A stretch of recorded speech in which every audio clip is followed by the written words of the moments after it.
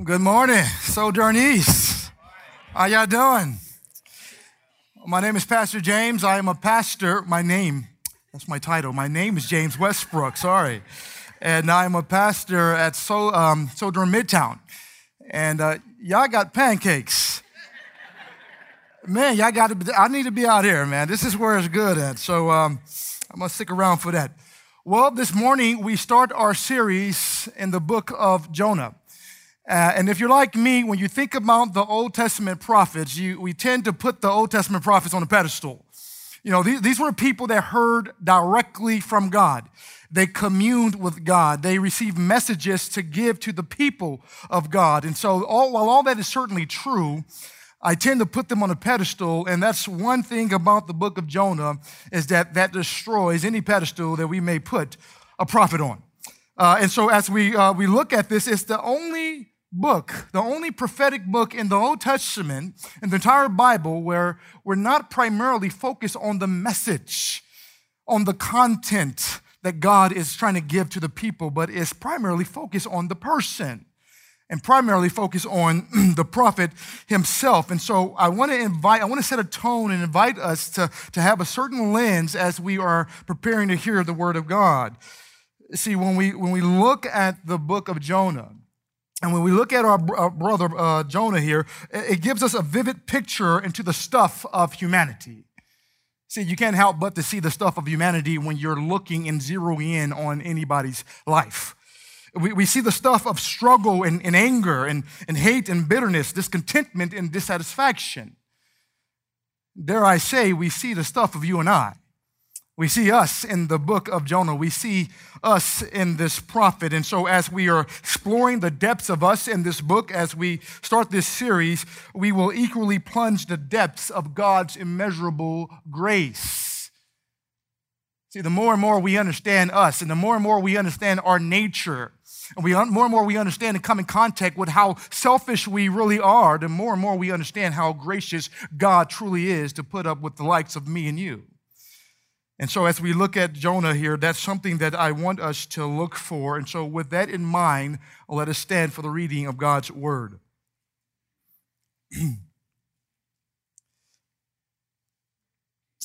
Starting with chapter 1, verse 1. Now the word of the Lord came to Jonah, the son of Amittai, saying, Arise, go to Nineveh, that great city, and call out against it, for their evil has come up before me. But Jonah rose to flee to Tarshish from the presence of the Lord. He went down to Joppa and found a ship going to Tarshish. So he paid the fare and went down into it to go and with them to Tarshish away from the presence of the Lord. But the Lord hurled a great wind upon the sea, and there was a mighty tempest on the sea, so that the ship threatened to break up. Then the mariners were afraid, and each cried out to his God, and they hurled the cargo that was in the ship into the sea to lighten it for them. But Jonah had gone down into the inner part of the ship and had lain down and was fast asleep.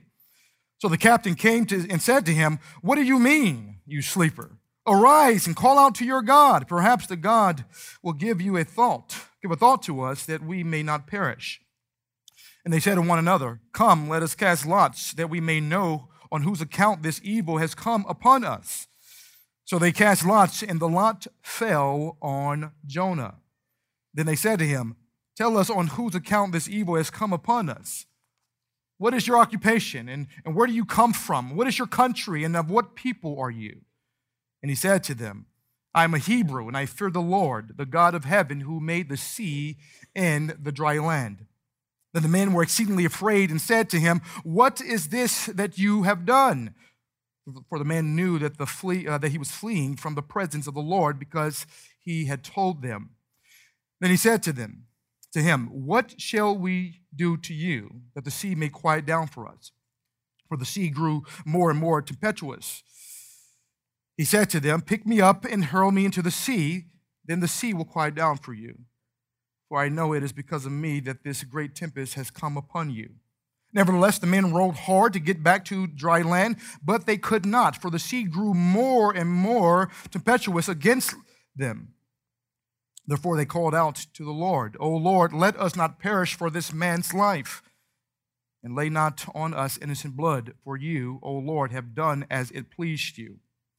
So they picked up Jonah and hurled him into the sea, and the sea ceased from its raging. Then the men feared the Lord exceedingly, and they offered a sacrifice to the Lord and made vows. And the Lord appointed a great fish to swallow up Jonah, and Jonah was in the belly of the fish 3 days and 3 nights.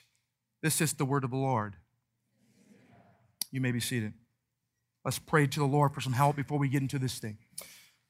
Father, I pray that right now, that as was prayed earlier, that you would prepare our hearts, that you would quicken spirits, that you would transform lives, Lord, that you will do what your people need, Lord, because we know that your Spirit births new life, God. And Lord, there's a whole lot of people in here, including myself, that continues, Lord, to need new life in you. Lord, would you give us a fresh word this morning? We pray this in the name of Christ. Amen. So as we listen today, there's 4 truths that I want us to learn regarding the nature of God's grace for our lives, because essentially I believe that this is a book about God's grace and all about God's grace. And so we're going to look at the four truths about God's grace. If you're following along with me, you can certainly do that in your bulletins. And so the first thing I want to look at is the character of God's grace. The character of God's grace, and we can see that in verses 1 and 2. The primary point here before we even start is, listen, God loves people. Let's not forget that is the start of our life. That is the start of our faith. It doesn't start with us. It starts with God's love for us. God pursues us because he loves us. God loves people. And what we're going to see here is that in his grace, God pursues after the most unlikeliest of people. Why? Because he loves people. So with that, let's go ahead and read our verse for this morning.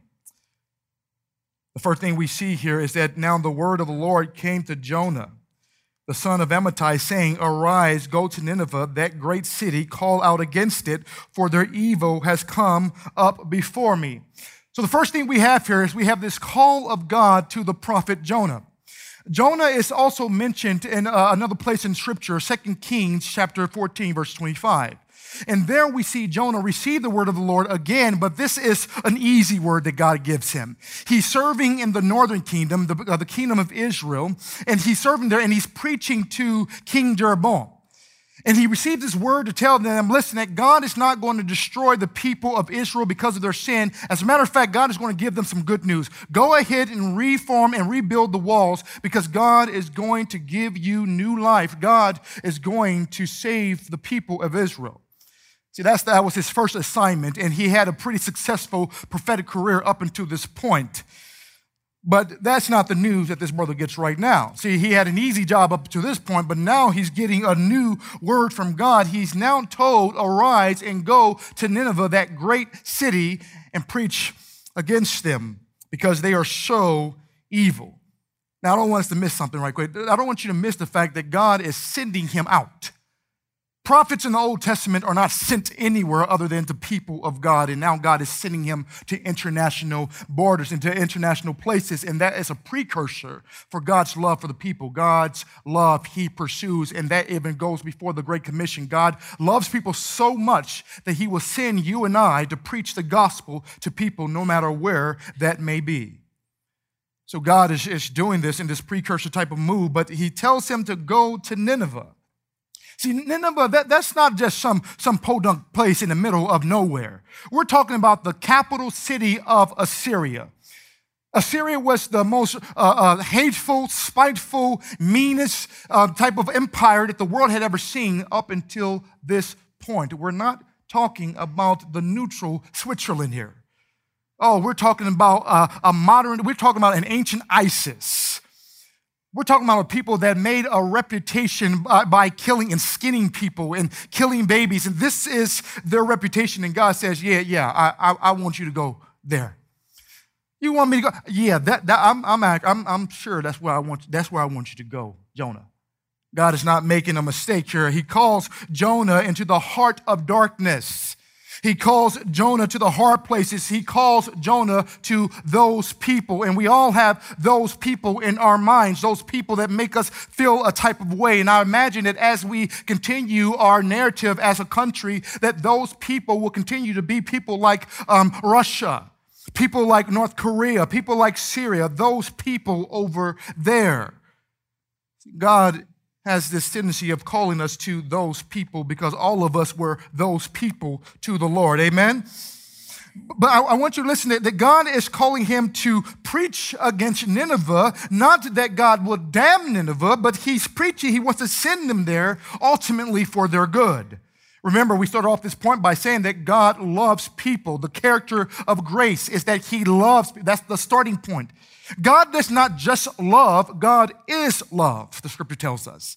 It is part of his very nature. It is part of his very essence. God is love, and because he is love, I want to go to the hard places. I want to go to the people where people would tend not to go. That's where I'm sending you, Jonah. God has a heart for the worst people. God has a heart for people that are undeserving of his grace. His unmerited favor is his grace. That's where God's heart is. And if I'm honest this morning, and I believe if any of us are honest this morning, we tend to fall in the habit of thinking that God's grace is generally extended to people like us with maybe a few degrees of varying differences of personality. When God gives grace, then it's probably they're probably more like me. Moral, I don't like to get into it with people. I don't like hateful things. I obey the laws of the land. I don't steal music from the internet. You know, God is probably saving people like that. But listen, that's not the picture we see in the New Testament. That's not the type of love. See, that's a cheap type of love. God's love is so much deeper than that, so much greater than that. Listen, when we look at Jesus and Jesus coming to the world, because of God's love, God so loved the world that he gave his only begotten son that whosoever believes in him shall not perish but have everlasting life. That type of love that was sent a God who is in heaven with the triune God and that he will cross all the way past time, that he may become the incarnate one, that he may dwell amongst human beings. That type of love, that type of Jesus, love incarnate, we see him apply love in a very different way. When we look at the life of Jesus, we see him reclining with sinners. We see him touching social untouchables. We see him meeting with sinful, greedy tax collectors. We see Jesus walking with 12 men who always doubted him. We see that they never could quite get the point. We see him dining with 2 men that would betray him. We see Jesus utter the words while he's on the cross, "Lord, forgive them, for they know not what they do." We see Jesus being with some people where their deepest problem is not stealing music from the internet. These are people with deep heart problems, and God's love says that I love you. That's who I want. That's who I want to come after. Listen, and it's the same way for us. God's love, it goes far beyond what we can expect for other people. But listen, it also goes far beyond what we generally expect for ourselves. See, this morning I want us to understand the nature, the character of God's love. It is deep, and it is undeserving. That's why our response this morning should be doxological. It should be one of worship to God because he loves us so much. And the more we understand ourselves, the more we understand God's love. But see, that's part of the issue, isn't it, this morning? It doesn't just stop there. It challenges us. This thing, it challenges us. It's not easy to accept that, which brings us to our second point. It's the challenge of grace. Knowing how much God loves people, that is a challenge to us. And as we will see, it's a challenge for him. How God loves and who God loves is nothing short of scandalous to the human mind. And brothers and sisters, too often it is scandalous to the Christian mind as well. Let's read in verse 3. But Jonah rose to flee to Tarshish from the presence of the Lord. He went down to Joppa and found a ship going to Tarshish. So he paid the fare and went down into it to go with them to Tarshish away from the presence of the Lord. Now, if you're like me, when you're reading this thing, Well, there's one thing, one statement that stands out, whether you are a believer or unbeliever. Did this brother actually believe that he can escape from the presence of God? Did this brother believe that he can actually outrun the sun? Did he believe that he can actually escape from the presence of a God who's present always, everywhere? Was it not our brother David? Did he not have the Psalms available to him? Lord, where can I go? Where can I go to escape your presence? Even in Sheol, in the place of death, God, there you are. I can't get away from you, Lord. I can't hide from you. But this brother believed that he can hide from God. This is the insanity of sin. This is what sin causes. Every sin is insanity before God. See, why in the world would this brother travel 2,500 miles in the opposite direction, way on the other side of God's plan for his life? Most likely the brother tried to go all the way to modern-day Spain. This brother was saying that, no, I want to get as far away from this thing as possible. There's two things you got to believe in order to do something like this. One, you have to believe that God is not good. The second thing you got to believe is that God is escapable. God doesn't see. When we step away, that's the definition of sin, harmatia, missing the mark. When we step away from God's plan for our lives in any particular area, it's God is not seeing this. I'm going to just dip this a little bit here. He doesn't see that. It's fine. See, this is what it causes us to see. It blinds us and makes us believe that God does not see. But is this not what transgressions are in our lives? Are we not running to Tarshish when we sin against God? Are we not running to that place that represents our freedom? If I can just have it my way, if I can just do it my way, if I can just Lord, just let me just do it my way. The place that makes us feel comfortable, the place that makes us feel, make the anxiety go away, the place that makes us feel like we can be our core selves. We don't have to be our false selves. We can just be. Lord, just let me be, because right now your word is operating as a chain on my life, and I just want to be free. That's the lie that we tell ourselves. And Lord, I don't want to apply your grace in my life, in the areas of marriage and conflict, and finance and trust, parenting and faithfulness, anger and forgiveness, lust and self-control. Lord, just let me have my way. That is what sin is in our life. That's what transgressions are. That's what Tarshish represents for our life today. Because it is our sinful nature. We know those areas. We know our tendencies. God knows our tendencies as well. It is a challenge. But the bigger issue here, though, is that's not really the reason why Jonah is running. Why is Jonah running? Why is he trying to get all the way out the way here? Why is he going to Spain?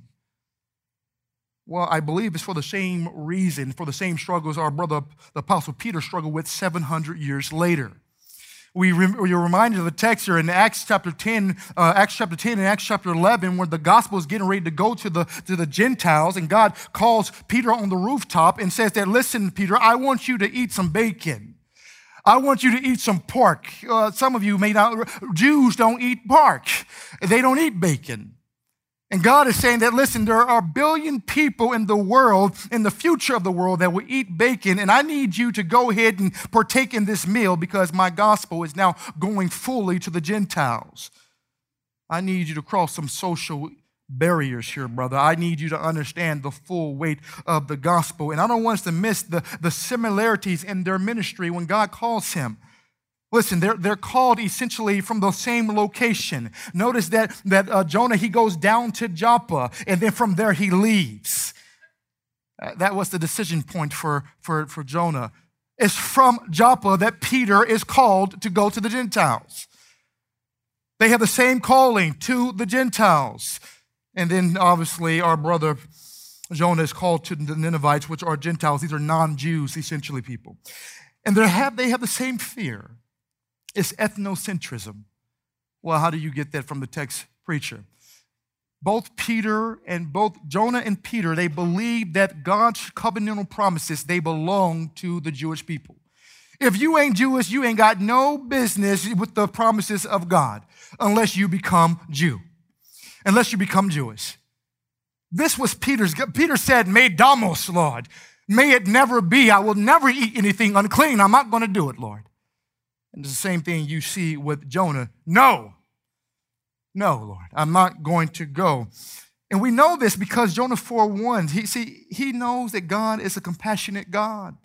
He knows that God loves people, and we know that this is the reason why he runs, because in Jonah 4:1, it tells us that this is why I made haste to flee from Tarshish, for I knew that you are a gracious God and merciful, slow to anger and abounding in steadfast love and relenting from disaster. That's why the brother ran. What does that mean? I don't want you to save these people.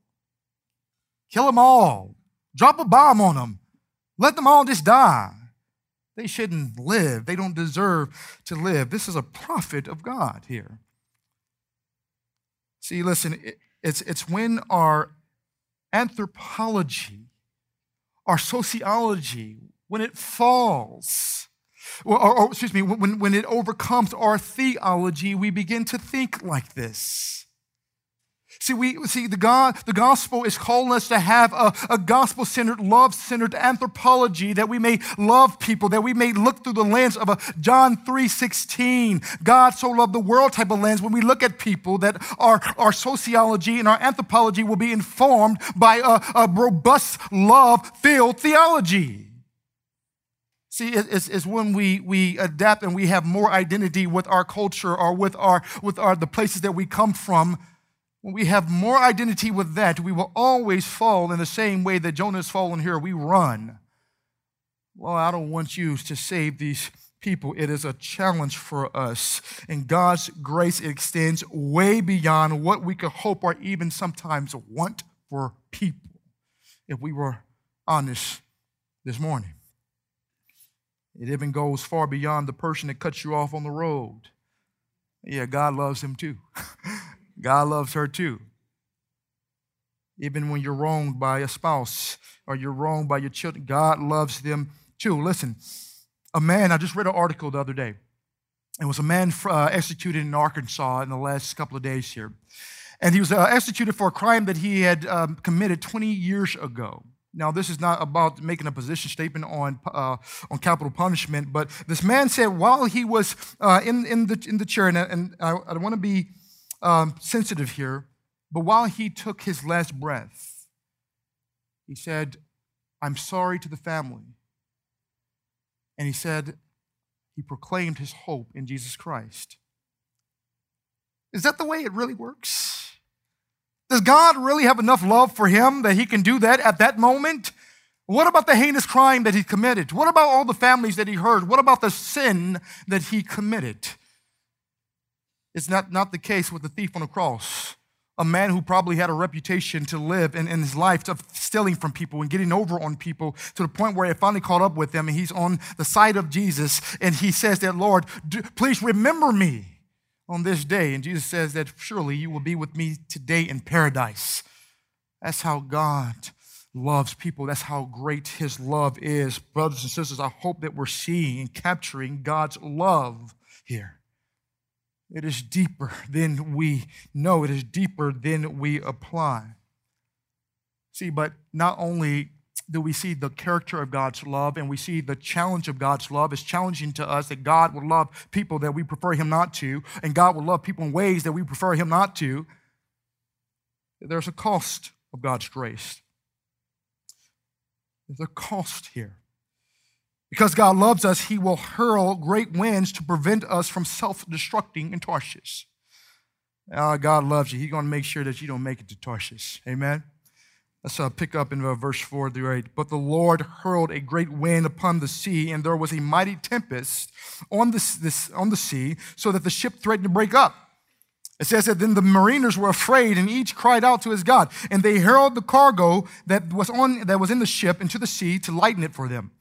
But Jonah had gone down into the inner part of the ship and had lain down and was fast asleep. So the captain came and said to him, "What do you mean, you sleeper? Arise, call out to your God. Perhaps the God will give a thought to us that we may not perish." And they said to one another, "Come, let us cast lots that we may know on whose account this evil has come upon us." They cast lots, and the lot fell on Jonah. They said to him, "Tell us of whose account this evil has come upon us. What is your occupation, and where do you come from? What is your country, and of what people are you?" This is something that we learn about sin. Sin will find us out. Sin will find us out. The brother thought he got away from what he did and what he's committed. Sin found him. The lot fell before him in this ancient method, and God used it. Nah, you think you're slick, brother. You're going to hide, you're going to run from me, and then you're going to hide in the middle of the ship and go to sleep. No. Come on up here. Let's talk. God has a way of doing that in our lives. Sin, it's before us. Our sins are before us, but God uses it in a very particular way. But don't miss the reaction of the mariners. Look at what these brothers, I want you to picture the conversation that they're having on this ship. These brothers, they are seasoned sailors, so that means that they are used to all types of winds coming in the sea. They are seafaring people. They know the sea life. There's something a little different about this storm. You can picture the seamen saying, "Brother, this seems more like a mighty tempest." Would you agree? Yes, I would agree. There's something so different about this storm where it causes them to believe that, hey, this must be some type of deity causing this thing, because it doesn't look like we're going to survive this thing. It doesn't look like, because everything that we've been trained for is not preparing us for this. Listen, God is hurling this thing. God is behind this thing. They understand that, and Jonah understands that too. What's the point here? If we are Christian, we all have this sense, as affirmed by the Holy Spirit, that sometimes some difficult seasons in our lives, it is a result of God's discipline in our lives. It's because God is disciplining and applying a disciplining hand in our lives. He chastens the one whom he loves. Listen, God does not punish his people. He disciplines his people. There is a difference, and this is going to be a free lesson on parenting. You don't have to pay me for this morning. Listen. The ideal of punishment implies repaying someone with what he or she deserves. That's the antithesis of the gospel. Punishment produces a child laden with guilt and determined to get out from under it, and Christ-likeness is never the result. An effective parent has to learn the difference between punishment and discipline. God knows the difference, brothers and sisters, and God disciplines his children. Look at this map right here, this graph right here. They have different outcomes. They have different intentions. See, the purpose of punishment is to inflict penalty for an offense. The purpose of discipline is to train for correction and maturity. The focus of punishment is past misdeeds, but the focus of discipline is future correct acts. The attitude of punishment is hostility and frustration on the part of the parent. The attitude of discipline is love and concern on the part of the parent. And the resulting emotion in the child of punishment is fear and guilt. But the resulting emotion in the child of discipline is security. See, this is God's intent for Jonah in this storm. He's not, some people are tempted to think that, oh, God, well, he would hurl a storm at the brother, just throw it out at him just like that, huh? Yes. And God is the one that causes the storm, but he's also the one that controls the conditions of the storm to make sure that the boat gets to just the right point, that it doesn't break, but that he understands what's going on. And we'll understand more about that in our next point, but we're reminded of the words in Proverbs 3:12, because the Lord disciplines those he loves as a father, the son he delights in. That son is figurative and federal, meaning that it applies to sons and daughters. Hebrews 12:6 says that because the Lord disciplines the one he loves, he chastens everyone he accepts as his son. Once again, that's federal, sons and daughters. God loves his people. God will not allow you to self-destruct in Tarshish. There are many times in my 20 years as a Christian where I wanted to go to Tarshish and I wanted to just be outside of the will of God because I wanted what I wanted. But God, thanks be to God, he did not allow me to. And I know there's people in this room right now where you say that, thank you, Lord, that you did not leave me to my own devices. That season when I wanted to just be stuck in this thing, stuck before my computer, stuck in my ways, stuck with my hate. I just don't want to like people right now. God says that, no, I will not let you do that. And you have loving people in your life that will say that, listen, I love you too much to let you just wallow in this thing. I'm going to preach you. I'm going to love you, but I'm going to love you out of this thing. You got to come out of this thing because that's not the place of life. That is the place of death. There's a cost to God's grace, and that cost is for our benefit. It will cost you discomfort, sometimes pain and anguish, but it's for your good and safety because the safest place to be in the world, as you have heard many times, is in the will of God. But finally, we see that there's a cure of God's grace. There's a cure of God's grace. We see this in verses 9 through 17. God's grace is effectual.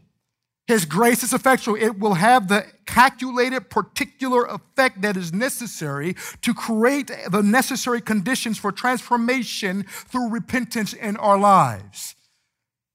How will I translate that? In other words, God knows what he's doing, and he's doing it to produce a certain effect in you. He knows what he's doing with his grace. He knows what he's doing with his discipline. Let's go ahead and read verses 9 here. And he said to them, I am a Hebrew, and I fear the Lord of the God of heaven, who made the sea and the dry land. Most likely these mariners, they made a distinction between the God of the air, the God of the sea, the God of the land, the God of the animals. And he's saying that, no, I serve God, the one who made it all. And you see their reaction. He says, then the men were exceedingly afraid and said to him, what is this you have done? For the men knew that he was fleeing from the presence of the Lord because he had told them, man, why you bring me in your mess? And you didn't even have the audacity or the courtesy to tell me. Tell me when you're doing wrong, okay? Oh, I can tell you some things growing up in the hood. I'm a twin. Let me divert right quick. I'm a twin. That was a couple of times where I got stood up, with a gun in front of me. Brother saying that, hey, you Jason. I'm not Jason, brother. That is my twin brother. I promise you. Oh, you know I had some words for Jason when I got home. What you doing out here in this city, man? What's going on? You pulling me into your mess. Okay, let me get back to the text. I'm sorry. I got to let some things go here, y'all. Verse 11 says that, then they said to him, what shall we do to you that the sea may quiet down for us? For the sea grew more and more tempestuous. He said to them, pick me up and hurl me into the sea, then the sea will quiet down for you. For I know it is because of me that the great tempest has come upon you. Listen how moral and good these men are. Nevertheless, the men rowed hard to get back to dry land, but they could not. The sea grew more and more tempestuous against them. They can't beat God. Therefore, they called out to the Lord, O Lord, let us not perish for this man's life, and lay not on us innocent blood, for you, O Lord, have done as it pleased you. So they picked up Jonah, and they hurled him into the sea, and the sea ceased from its raging. And the men feared the Lord exceedingly, and they offered a sacrifice to the Lord and made vows. And the Lord appointed a great fish to swallow up Jonah, and Jonah was in the belly of the fish 3 days and 3 nights. There's a cure to God's grace. God gets what he wants and what you need, you and I need. This is the passage where Jonah actually comes to the end of himself. You see repentance right here before you. You see Jonah saying that, okay.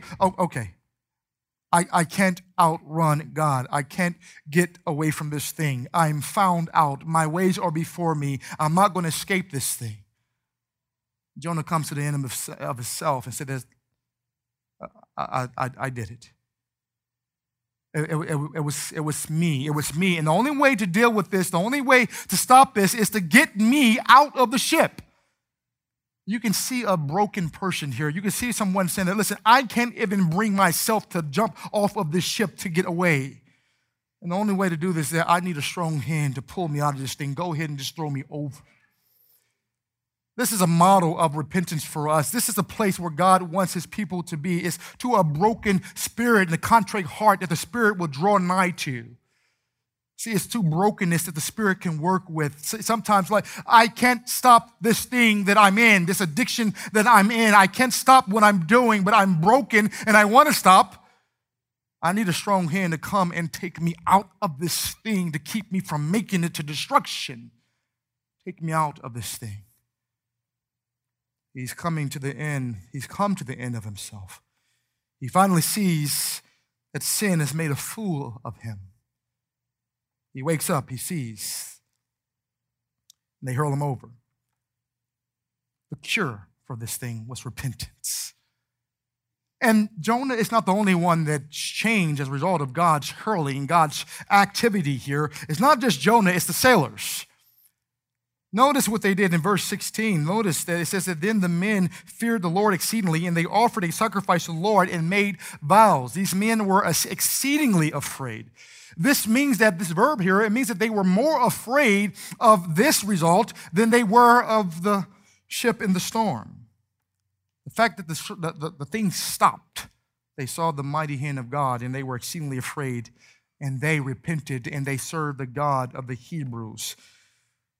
If you're an unbeliever in this place, if you have not placed your trust in Jesus Christ as your Lord and Savior, as the means of salvation that the Father has provided that you may have a right relationship with God, if you're still kind of trying to figure this thing out, listen, I want you to learn from these men. They feared, they revered the Lord. They served him as a result of seeing what he was able to do. And we would love to talk with you more about what God is able to do in our lives, but also in the world at large. And if you're a believer, listen, don't fight the hand of God in your life. James, don't fight the hand of the Lord in your life. The cure of his grace is for our good. And we need to learn from our brother Jonah here in acknowledging our own sin before a holy God. Let this be a word of encouragement that as you are going through life, God knows how to bring his people to desert places. But he also knows how to provide an oasis in the desert when we finally recognize our need to thirst and be satisfied by him. And this is a point that he brings Jonah to. So I want us to remember, when you go home, I want you to remember here. Remember the character of God's grace, the challenge of God's grace, the cost of God's grace, and the cure of God's grace in your lives. God loves people, and God loves you.